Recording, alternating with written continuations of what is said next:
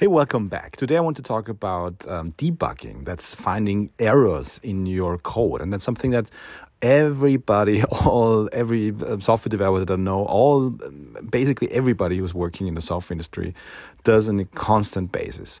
And the question is, why? Why can't we just write code that doesn't have any errors? And the answer is, well, writing software is quite complex. It's a very abstract thing to write code, and besides, there's a distinction between writing code, the coding, and executing the code. So you don't really see the results of your code immediately. You have to wait. You have to at least write a couple of lines until you can hit run, and then you see the results. And oftentimes in bigger projects, you need to wait for somebody else's code in order to be finished, in order to see the outcome.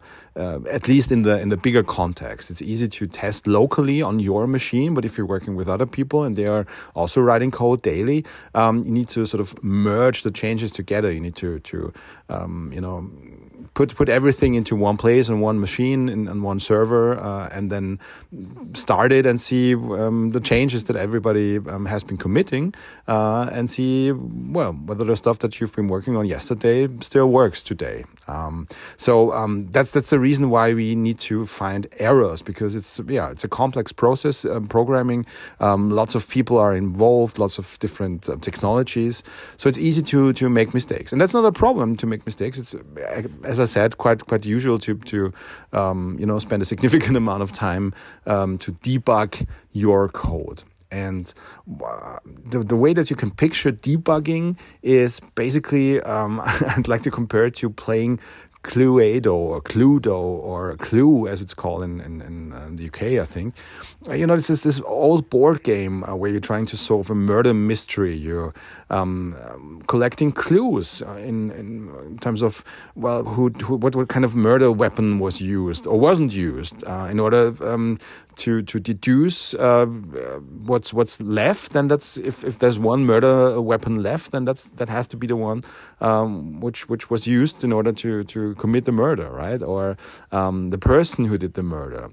You sort of cross out everybody else until you're left with the only possible solution. Although you've never really saw the murder, you've never really seen the murder weapon being used. But you're collecting clues, and that's actually what you're doing when you're debugging. That's rare that you sort of are able to pinpoint the exact error or the source of the problem, but you're solving clues around it. You're writing little debug code. You're inspecting variable values. Variables are the little compartments in a computer's memory, and you check whether the values that are being stored there make sense. You actually pause the program.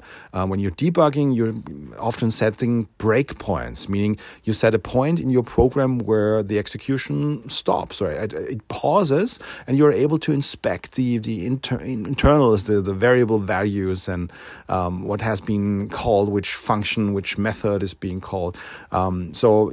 You pause the execution and you investigate. You're collecting clues and check variable values whether they're still correct. And then you are able to step into your program. You execute it line by line, and you try to see what's going on and where the problem might be occurring, or at least where it didn't occur. And then you're setting another breakpoint, and then maybe the problem or the bug was appearing in the meantime. So you're setting a breakpoint in between those two breakpoints.